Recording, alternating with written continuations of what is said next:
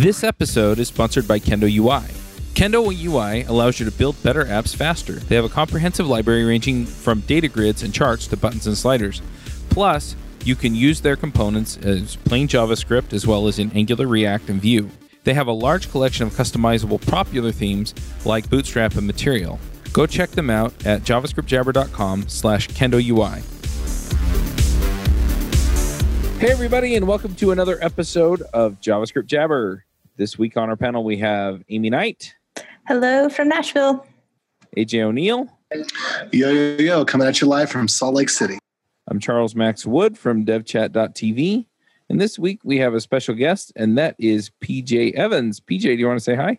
Hi from sunny London. Sunny? Surprisingly so for this time of year. Don't worry, it'll pass.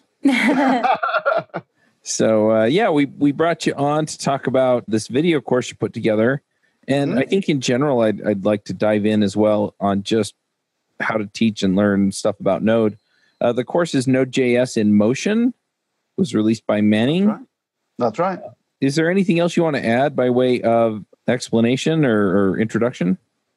Yeah, sure. I mean, it's a really awesome course. Obviously, I would say that. It's a fantastic course. No, okay. So what it is, it's some of the courses you can put together that really work is when it's the course that you were looking for when you were doing the learning yourself. And of course, that learning continues. You never stop.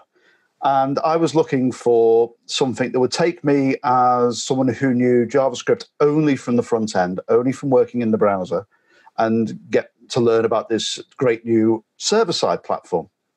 I struggled to do that a little bit, and when I got to the end of it, I actually ended up building a number of little devices for the Internet of Things network. And most of my knowledge of Node came from just sheer experimentation. By the end of it, I did a presentation on my findings, and one of the Manning's people was there and said, well, would you like to convert that into some kind of course where people can take the same journey you have? And I thought, well, yeah, that's a great idea. Let's go and do that. Nice. So Manning approaches you. You build this course. There's a lot going on in Node. It's ridiculous. We haven't talked about it in a while, so it would be good to maybe get caught up to, I don't know, where's the state of things? Well, it's funny because, occasionally we'll get somebody on to talk about NPM or Node, and they're saying, here are the latest features.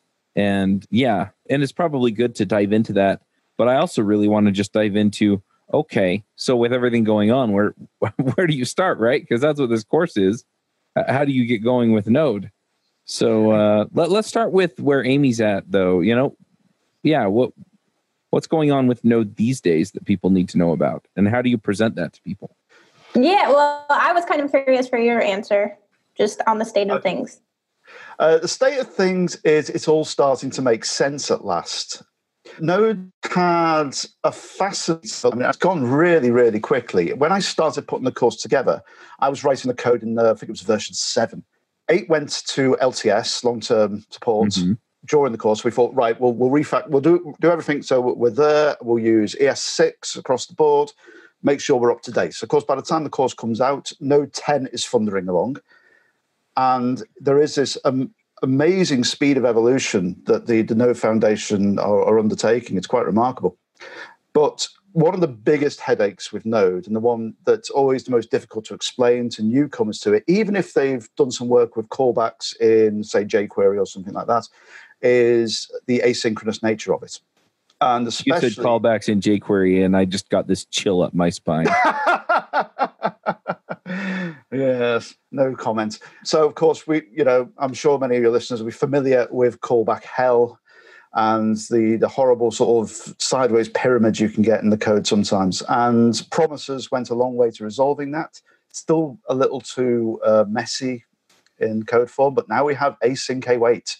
And it's a wonderful, wonderful world we now live in the Node universe, where we can write code that actually makes sense to read, but still takes full advantage of the event loop and the non-blocking nature.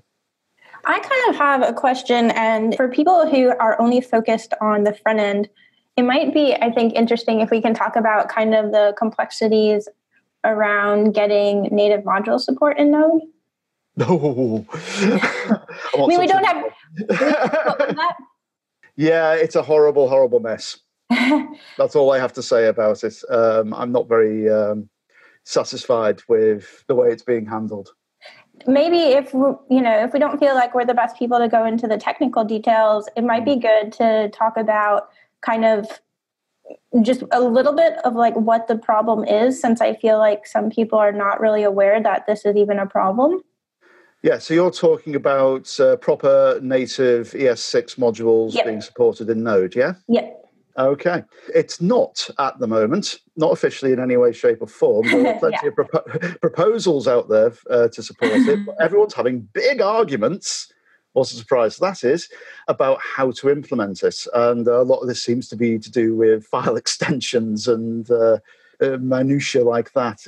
I expected by the time the course was finished for this all to be resolved, and that was a little naive of me, I think, that they were all going to bring that together and have an answer. So the short answer is, I mean, my advice is to a developer, if you're doing it professionally, if you're doing this as a job, if you're a freelancer like myself or in a company, and it's not something you're doing at home for fun or for your own personal projects, I always recommend you stick with the LTS version, because that's going to give you the longevity of your project. If your project's going to run for a few years, maybe someone else is going to take over your code. That's the version you need to be on, no matter how tempting those new features are. And the short answer is that in the current LTS version, native modules are not, ES6 modules are not supported. And I haven't seen as yet a clear answer. Yeah, I guess it was a little bit my understanding. I forget what I was watching, and it could be outdated, but they kind of had to come back and say, there are a lot more complexities in this than we thought there was going to be. Yeah. And it's going to take us a while to figure out how we're going to get there. I think one of the biggest problems is maintaining compatibility with the existing common module system. Yep. They've really not come up with an elegant solution yet. So my question is, if it's a standard, why does there need to be discussion about it? Great question. Oh, it was a great people have opinions on the internet, AJ. No, but I mean, like, seriously, like, what if this is a standard, then why not implement the standard as standardized? It's because the standard exists within the V8 engine itself, and Node is a wrapper, an interface to the outside world around that engine, and that's where the problems arise. Because the way it imports modules currently, looking for the Node modules directory and .js files in that, is fundamentally incompatible with the way you import modules using ES6. And they will they won't break compatibility, but they'll make things very, very messy if they implement it the way they want to at the moment, which is by using different file extensions. Yeah, I heard about that too. Yeah. So explain that a little more, or maybe this isn't a tangent we want to go to. I mean, I'm interested. I would love to talk about this. Well, let's give it a few minutes, and then I really want to get into the course. Okay. I know. Okay. Yeah, I looked at it several times, and I was getting a little scared because I thought I'm going to have to do hours of reworking video to put all this back in and put it all back in the code, and it's never happened. And I'm yet to see any further information. I can't claim to be the most up to date on what everything that's going on with Node and the modules, but I have not seen anything else come in. Mm. Well, we'll keep an eye on that, and we'll probably have somebody on at some point, and we'll dive in a little bit deeper. Yeah, you might want someone who's been really thick into that. Who's doing hand-to-hand combat on the internet for this? Yeah, exactly. I tend to avoid arguments, so and there seem to be a lot of arguments about this particular subject. Yeah, forgive my lack of knowledge, but how is it on the browser side at the moment? Is it widely supported? I thought that it was in. I'm going to have to go back and look. I don't want to misspeak for people, but I'll pull some blog posts from V8. Yeah, I'm not 100% sure either. I know that some of the browsers had some form of support, but I don't know how complete any of them were. But I know it's getting better, so there is that. Yeah, I remember a big blog post like around June where I thought, but I don't want to misspeak. So yeah, I'll just add if it's worth editing in because I was trying to remember something and I've just found the page that I was looking for.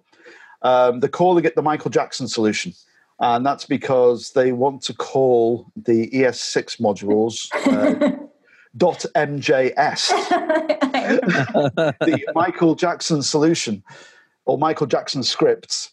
So that's how you will tell them apart. You can do an import various things from your module.mjs as opposed to a JS. Some people think this is fine. Some people think this is a terrible idea. But you can actually enable support in Node. There is a experimental modules flag that you can run Node up with that will actually allow ES modules to work. Nice. That's interesting. Point where I throw the dad jokes in. Sounds like a real thriller. AJ, what are you saying? I just think it's bad.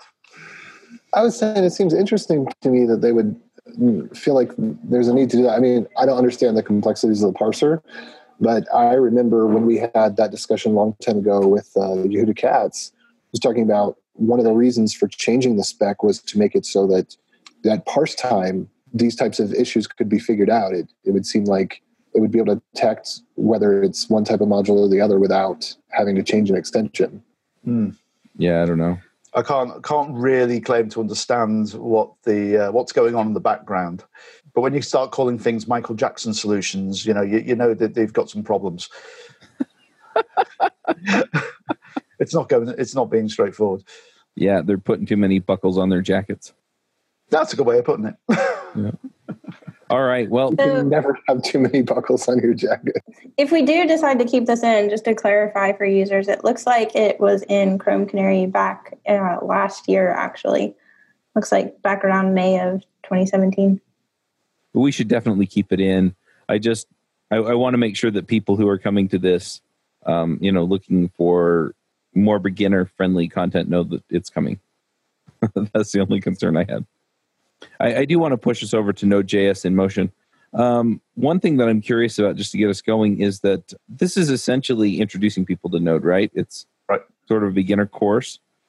So with all of the 10 zillion things that are going on in the Node world these days, I mean, how do you boil it down to here's what you have to know, and then what do you have to know? I think the answer to that comes from concepts. The concepts aren't changing. The implementation is changing rapidly, and there's always many more things you can do. But remember that, in my opinion, sort of 80% of what you'll use in the real world day to day is there and fairly settled down. Node's had a very quick birth, and things have been changing from minute to minute. But the fundamentals of what you need to do with a programming language are now fairly settled. And the latest leap with async await means that it's now possible to go out and write things. And all the new features that are coming in, all the changes coming in, tend to be things that are refinements or additions that you don't necessarily need to rely on to start writing your code and having your adventure with Node. Okay, so what are those things? Put me on the spot there. Well, the way I've structured the course is to take someone who knows the JavaScript. It's not an introduction to JavaScript in any way. It's aimed specifically at front-end developers who may see an in to get into becoming a full-stack developer because, for whatever reason, they've had no interest in PHP or Ruby. And they think, okay, well, here's a language I can transfer to the back end. I need to know how this works as opposed to how it works in the browser. So there's always the sort of standard things you need to do when you're writing a program, and that's interface with the file system, interface with the user in some way. So we start off with the basic fundamentals of here's how you talk on the command line, because a lot of people think Node is for web applications, and it's not. That's one of the great things it's absolutely wonderful at doing, but it can be used for any kind of computer program whatsoever. You can write desktop applications in it. I mean, you'd have to be a bit mad, but you can do it if you want to. So I start on the command line. It's like, right, we're going to learn how to write simple command line scripts and applications. Nothing to do with the web yet, and then we'll introduce that later on. So we level up as we go. By the end of it, the whole project is to develop a entirely insane Hello World website with an online chat facility where people can talk to each other. That introduces WebSockets, which for me is one of the big pluses of Node. And so regardless of everyone saying, oh, new features, it's like, well, you're going to need to talk to a database, you're going to need to talk to a file system, you're going to need to talk to the end user, whether that's by HTML or whether that's by the command line. Those things fundamentally are refining, they're pretty settled, and you don't need to get in a big panic about all the new features that are coming in. That said, I did have to do a heck of a lot of rework when async await sort of went live, and if you're going to get on the Node train, it's a fast train. That's the long and short of it. Gotcha. So I've done most of my backend stuff in Ruby, and so Node. I play with it. I use it to build my front end stuff. But yeah, I'm curious. AJ and Amy do a lot more JavaScript than I do. Does this line up with sort of your experience with JavaScript and what people need to know? I definitely think there's something to understanding how different Node is. So I think that it sounds like a really valuable approach. And I definitely agree with the sentiment that Node is a very fast-moving train. I've found that it is much easier to stay, that Node has a safe space that most people operate in. And I think that it's good to know about that space and to be warned that if you go deep, you could get run over sometimes. So I know for me, but this is the way I learn. Not everybody learns this way, or not everybody needs this kind of information. But for me, I really like to understand, first kind of the purpose of why I would use Node versus another tool.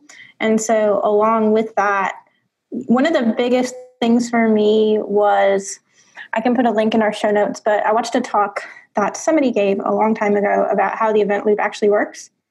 And that helped me really, really, really understand, that's just the core and the nature of Node. So it's that kind of information that I felt was valuable for me to go forward, because the asynchronous nature of it is the trickiest part. And I know that you had said that, PJ. Yeah, absolutely. So there's a whole module on just trying to understand the event loop and get the head around it. Now, that's aimed more at people who've come from other backend languages like Ruby and like PHP, who won't have seen that kind of behavior before, or have only seen it in certain ways. PHP does use things like callbacks a little bit, but typically you won't use them. And that can be a real headbender. So we try very much, right from the beginning, that we go over that in detail, and we say, here's how it works. And it's not anything to be afraid of. It's not anything, take some time to understand it. We have to do some simple examples, just to see how the callbacks work, and also how you can avoid getting into horrible nested callback hell.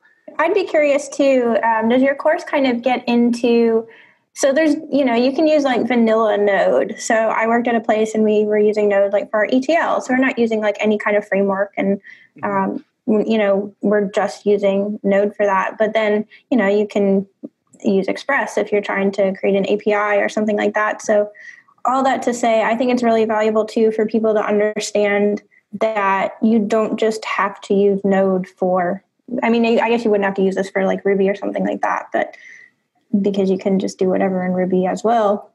All that to say, you can do a lot more than just, create APIs with it.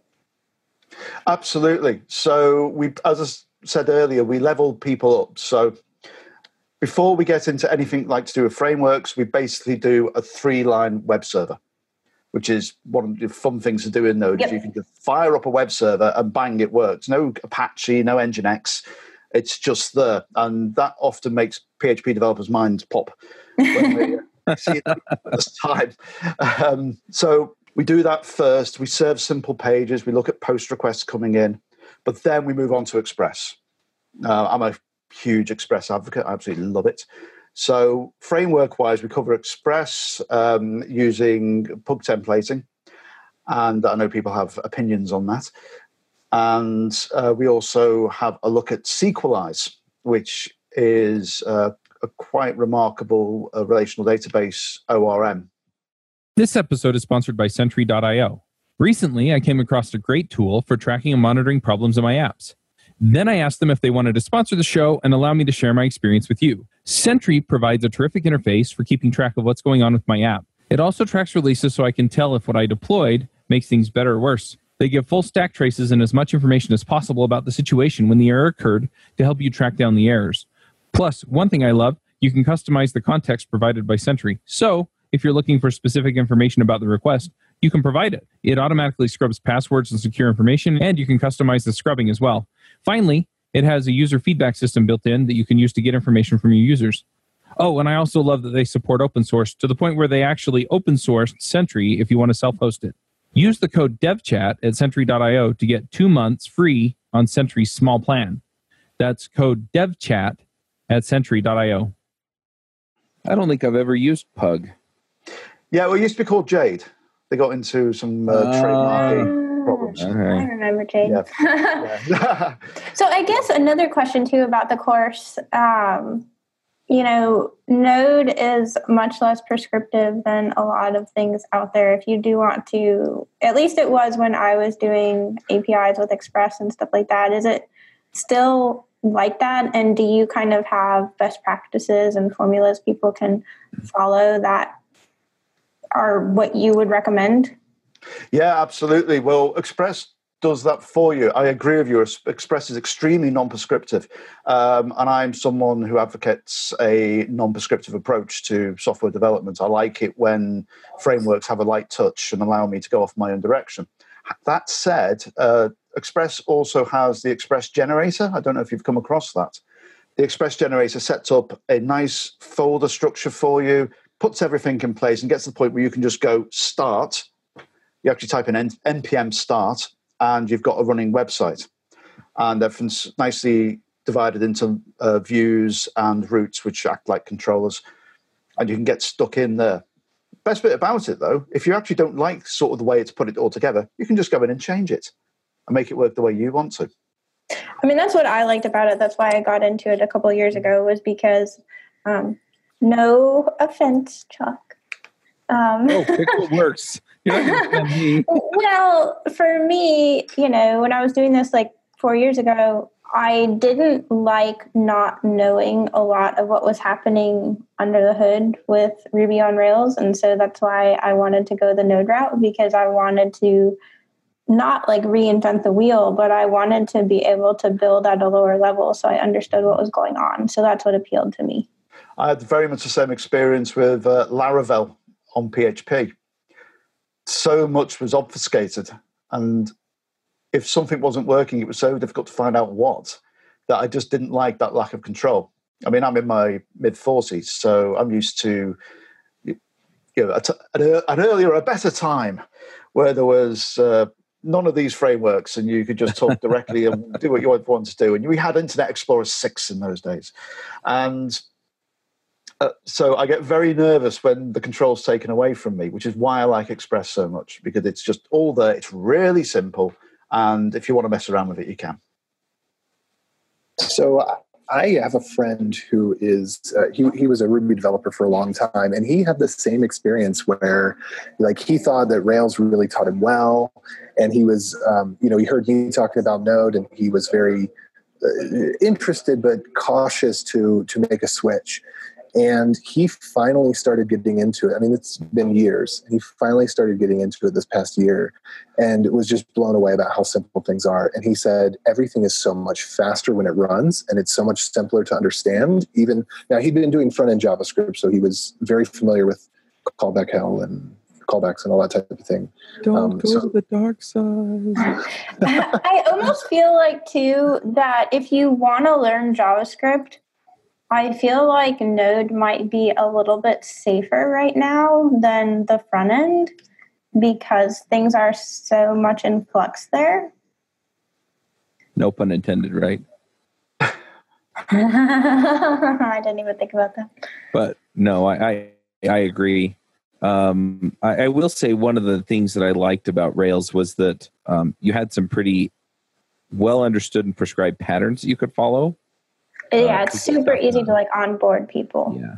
But I mean, the flip side is you have that magic, right? It's a trade-off. It's like there are abstractions over the top of the abstractions over the top of the language. And so to a certain degree, yeah, it's like, okay, what did I do wrong? And sometimes it was just you didn't follow the pattern properly.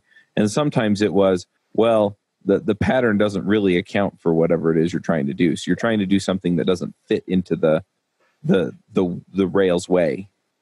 And that can be a good thing and a bad thing, depending on, how badly you need that and how badly you need to do it that way. But it's definitely interesting, coming at it from the other end. And a lot of people in Ruby are now adopting other systems that are not Rails. There's a huge movement in Europe around Hanami, which is another framework that is much more modular. And it sounds like Express is much more that way as well.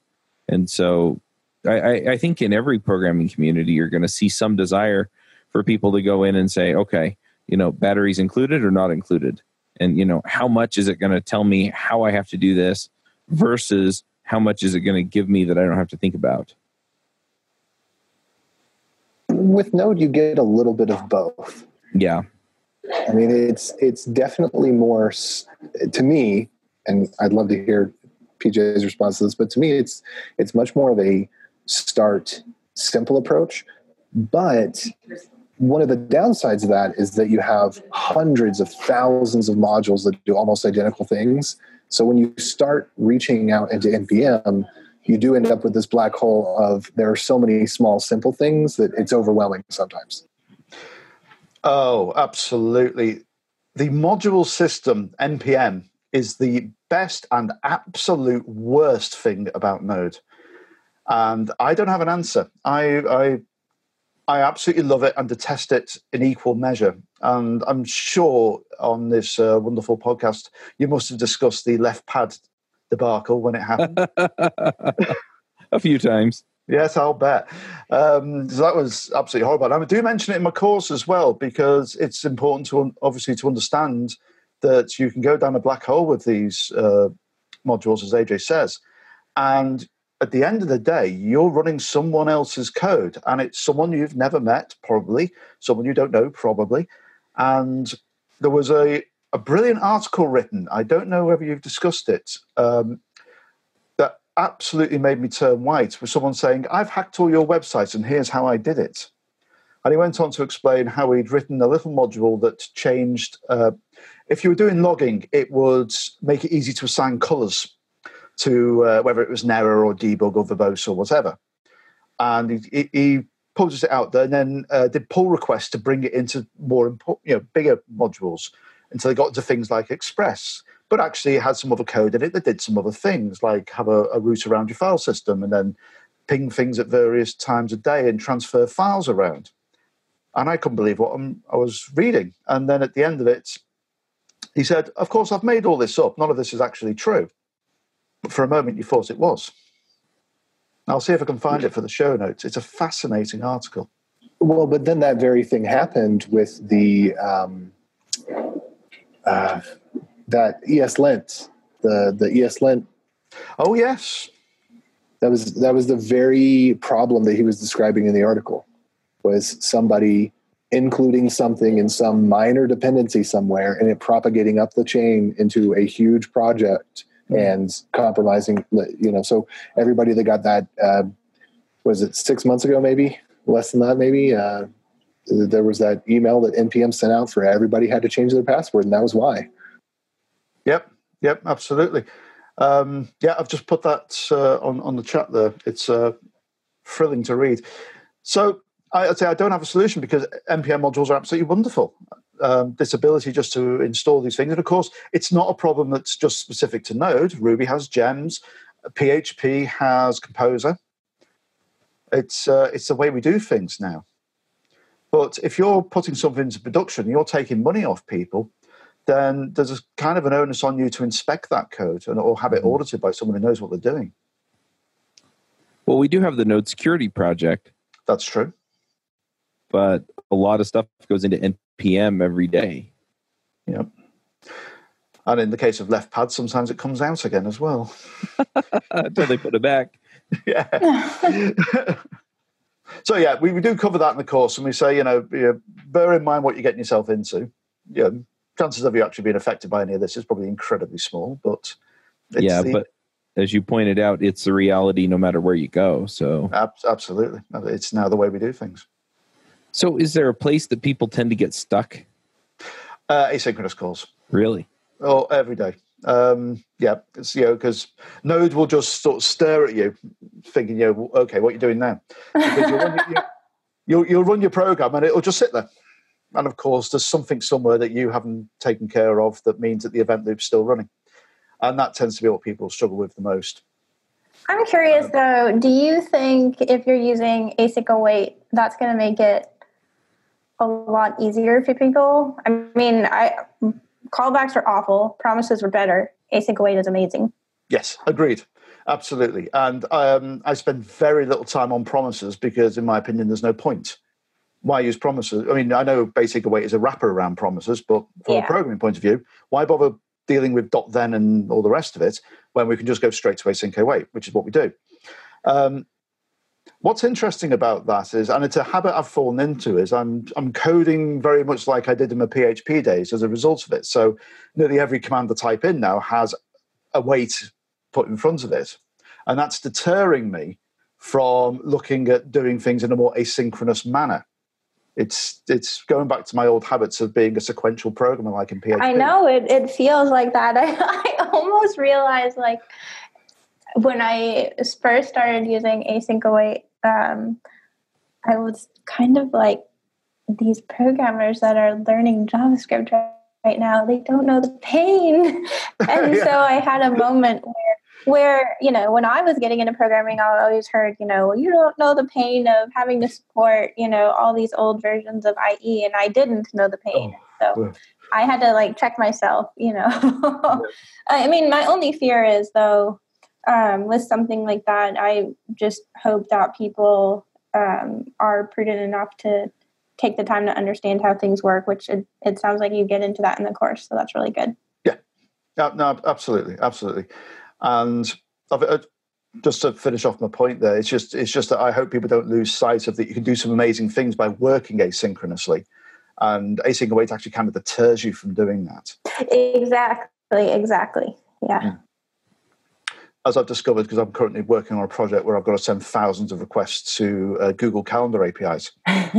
And I've done the initial work using await all the way through it. So, of course, it's doing it all sequentially. But now I'm sort of taking that away and setting off a whole bunch of requests at once, which Google can happily handle.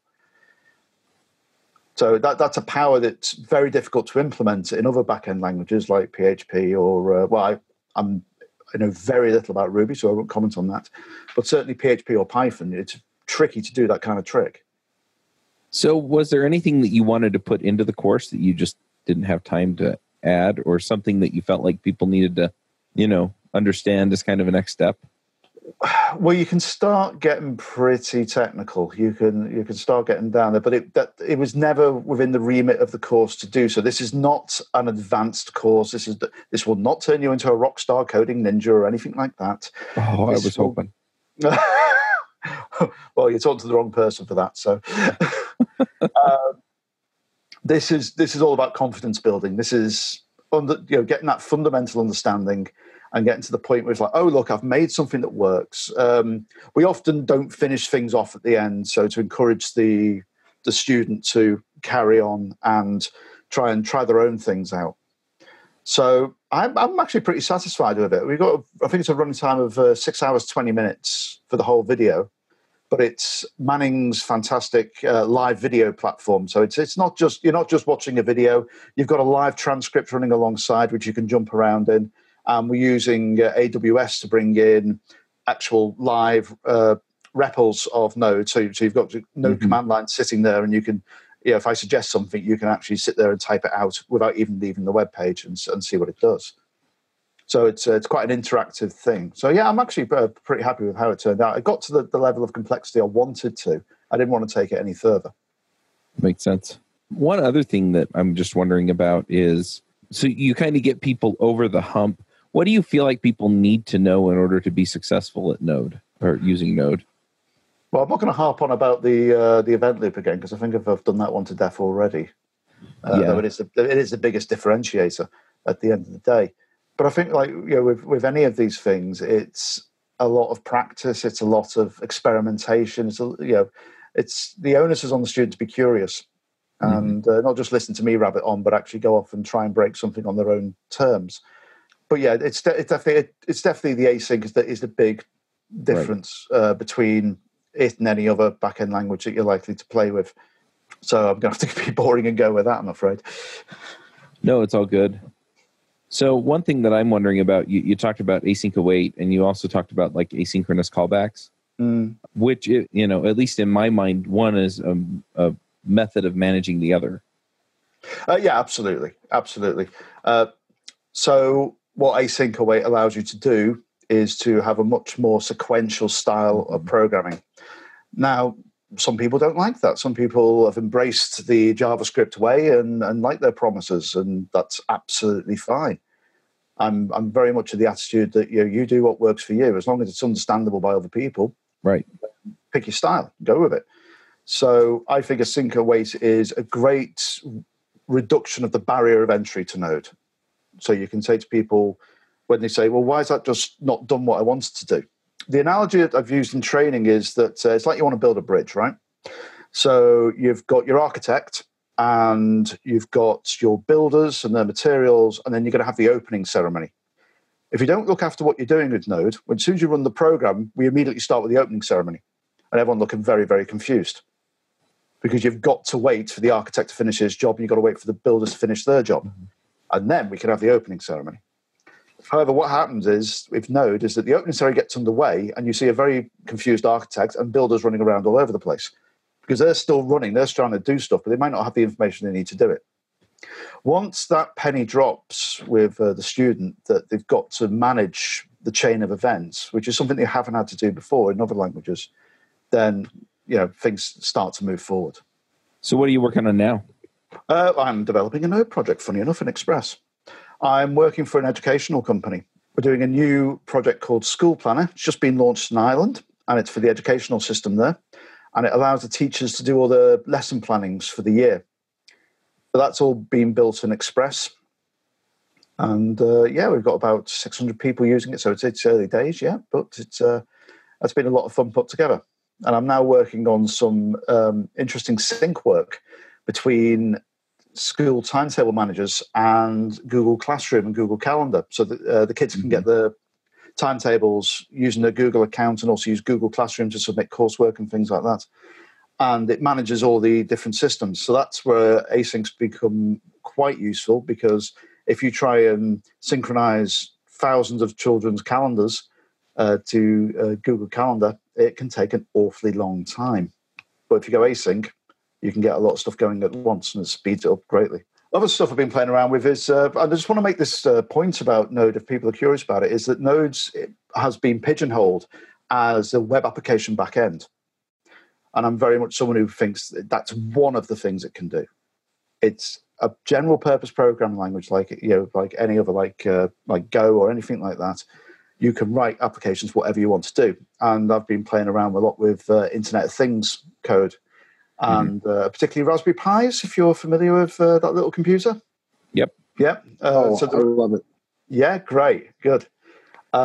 Disclaimer, I write for the magazine, so I'm quite an advocate of them. And funny enough, for a $35 computer, it runs Node exceptionally well. And it's brilliant for using its GPIO input and output, where you can connect sensors and buttons and lights and such like, and controlling them. So I've got a little robot. Hang on a sec. I know this is not good radio, but I'll show you anyway. There's a little guy. So that's got a Pi Zero on it with a little controller board on top. And this runs Node. And the reason it runs Node is it's got WebSockets. If you put this in for the listeners. So I've got a little, it's called a 4WD. And it's a little robot made in the UK, just on 4 little wheels, has a Raspberry Pi Zero, and you can control it with a sort of standard games console, joypad or whatever. It has a little camera on the front as well. But I installed Node on it to actually drive the motors around, because I could then use WebSockets. So it actually sets up a web server, a little Express web server, and that put up a page on your phone, and it has a little circle that you can control with your finger. You move your finger around the circle, it acts like a joystick, and it's using WebSockets to send the information down there constantly to drive and control the wheels. So you can just drive it around using that. That was a fun little project. So there's many other applications in Node, and that's something I want to get over to people and say that it's not just for web server backends; it can be used all over the place. Yeah, I find that that's generally true of a lot of these other languages. I mean, Ruby also got kind of pigeonholed as a web language, and it turns out that you can do a lot of other stuff with it. So, and Node is definitely in that same space. Yeah, absolutely. Awesome. Well, one last question before we go to picks, and that is, if people want to find you online, maybe they're looking for a Node freelancer or any other reason that they have for checking out what you're doing, where do they find you? Easiest place is on Twitter, I suppose, which is at Mr. PJ Evans. That's MRPJ Evans. Or you can have a look at mrpjevans.com, which is my very badly and poorly updated blog. Awesome. All right. Well, let's go ahead and do some picks. Is your job search stuck? Maybe you're not getting any interviews with employers. Or maybe you are, but no job offers. Or you may be new and not even know where to start. This is Charles Max Wood, and I'm releasing a new course and ebook on how to find a job as a software developer. The course walks you through the process of finding the types of companies you want to work for, getting their attention, and putting your best foot forward as the candidate they want. I've coached dozens of developers in looking for jobs and have been able to help several people find jobs within 2 weeks to 2 months. So whether you're new to development, can't find a great job that fits what you want, or are looking for remote work from an area without a strong tech community, I can help. Go to getacoderjob.com and sign up today. Amy, do you have some picks for us? I do. I am not sure where I found this. I probably was just, deep in the rabbit hole of Googling stuff because it's really, really, really old. It's from 2007 by Paul Graham, and it is basically advice on how to hold programs in your head, which is something that, I've always kind of observed that this is one of the gaps between a super junior dev and somebody who is really advanced in their career is kind of their ability to how much they can hold in their head at once. So anything that I feel like people can do to get better at that is valuable. So I thought there were some of the stuff's common sense, but some of it was helpful, especially for beginners. So that is my pick for this week. Nice. AJ, what are your picks? Okay, well, I'll tell you this. I've had the opportunity last week to do a project in Rust, and it was very painful. It hurt a lot. In fact, I was very depressed because I felt like I'm a pretty smart person, and I had a really hard time wrapping my head around its type system, which is like extremely strict. But I am like more convinced than ever that Rust is a really good language. If you need, basically, if you want somebody that's going to handwrite your assembly for you and write better assembly than you could write yourself, and you want something that's going to be perfect, because the way the type system and some of the other idioms work in Rust it's just nothing like it in any other language. I mean, it's just in the same way that Node's event loop it was a new concept. It was fresh. It was just out of this world. Rust has some stuff that's out of this world for ensuring that your program is perfect. Not your business logic, but it's just every error case gets handled. Every possible outcome of a value, it's very idiomatic to handle. So take a look at Rust if you haven't, and if you're in that space where it makes sense to. Obviously, I would recommend for web server. Anyway, that's that. I'm kind of jealous, but also a little bit scared now. Oh, you should be scared, Amy. I'd highly recommend taking a look, but it's heavy. That's kind of what I want, but break my brain. Nice. So I found this really interesting website while I was interviewing people yesterday for my Angular story and my JavaScript story. It's called tweetmashup.com. And so I'll just put in my Twitter username and I will put in PJ's username from Twitter, and then I will click the go button. And anyway, you get some really weird mashups. So this one is. Well, I sometimes I tweet about politics, and I don't want to make anyone angry. Let's see. Here's one. A few you can skip with Ethan Brown. I don't know. It's just. Here's another weird one. In a dark mood today. Real F it. I'm off to live in a cave level stuff. Checking peripheral vision for the black dog. Still new Steve Edwards. Right. So it gets really, really weird blends. Right. And so then you can tweet it to your Twitter feed. So anyway, kind of fun stuff. Been enjoying that. One other thing that I'm going to pick is I've been reading a book called The Diabetes Code by Jason Fung, Dr. Jason Fung. My dad was a dentist, and so he was always, he'd harp on me if I didn't say doctor. So, Dr. Jason Fung. Anyway, the book is terrific if you're diabetic or pre-diabetic or worried about being diabetic. I have type 2 diabetes. He just explains in detail the mechanisms that go into diabetes and how to take care of it. And I found the book really refreshing because I have been diabetic for about 12 years. And, or at least I was diagnosed when I was 26, now I'm 38.